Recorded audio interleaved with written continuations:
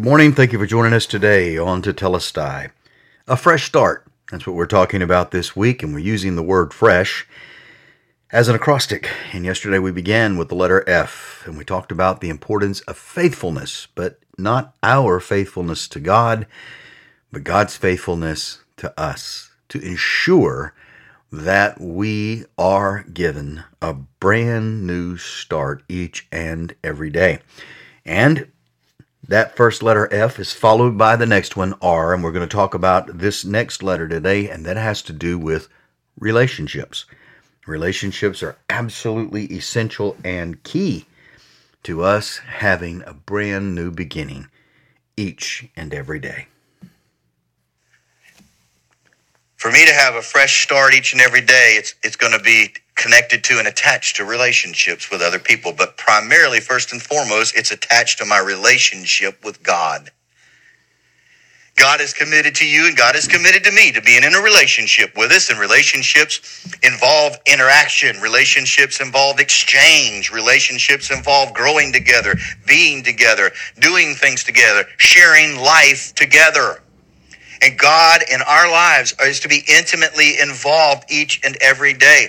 We are seeking after him, not seeking in the sense to try to find him because we're groping because he's out there somewhere and we haven't, but we're diving in deeper into the person of Christ. We want to get to know him. And so we will avail ourselves to the things that allow us to experience that reality of his presence and this relationship. We'll avail ourselves to pray.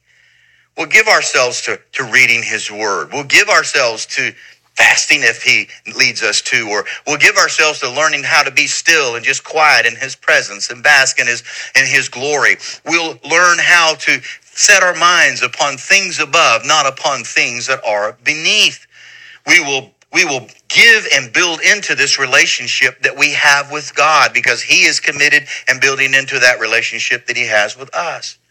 A fresh start's going to involve a good, strong relationship with God, and that is going to roll into relationships with other people.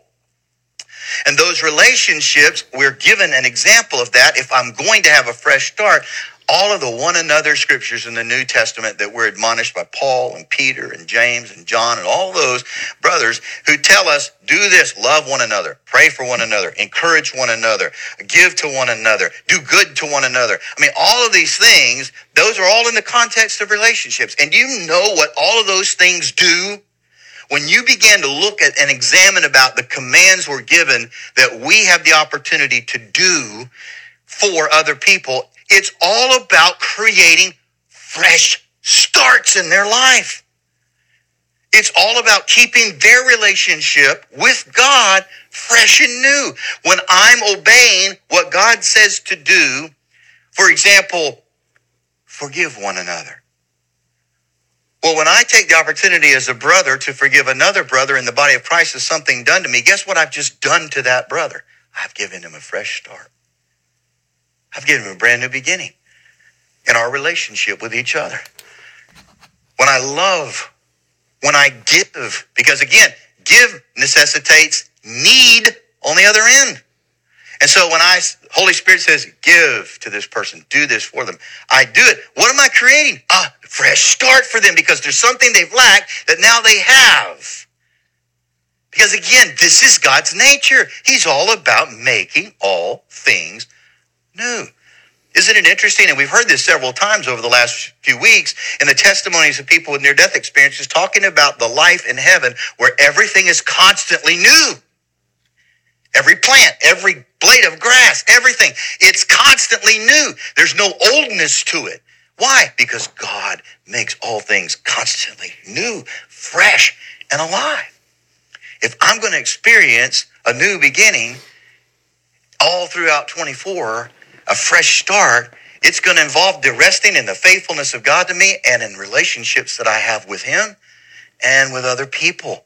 And keeping those things vibrant. And it's work. It's not easy.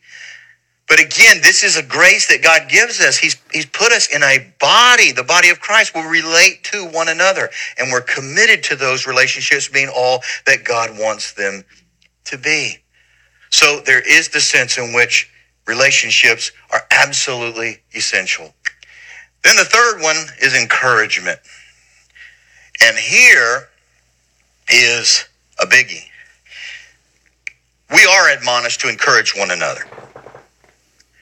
But the encouragement we're talking about here, again, is completely dependent upon God and his Spirit. Jesus made it very plain the night before he was crucified when he was talking about Holy Spirit. He said, this one I'm sending you is the great, the super encourager. He's the super encourager. In John 14:26, Jesus says, I told you these things while I'm still with you. But the helper, that word means the comforter, the advocate, the intercessor, the counselor, the strengthener, the one who is here in my stead, the Holy Spirit, whom the Father will send in my name, he will send in my place. He will represent me. He's going to act in my behalf. He will teach you all things, and he will help you remember everything that I've told you. The Holy Spirit of God, he says, is being sent by me to you to really be the encourager in your life. And we all need encouragement. And that is one of the work of the Spirit of God inside of you and me. That is to encourage us each and every day, to build us up, not to tear us down, and to lead us into the way of blessing for God that God has for our lives. And that, again, is all part of experiencing a fresh, new start. We'll continue tomorrow talking about the encouraging work of the Spirit when we get back together. May the love of God, may the fellowship and encouragement of the Holy Spirit, and may the joy and communion and fellowship with Jesus be yours today, and your experience, may it be full in your relationship with him.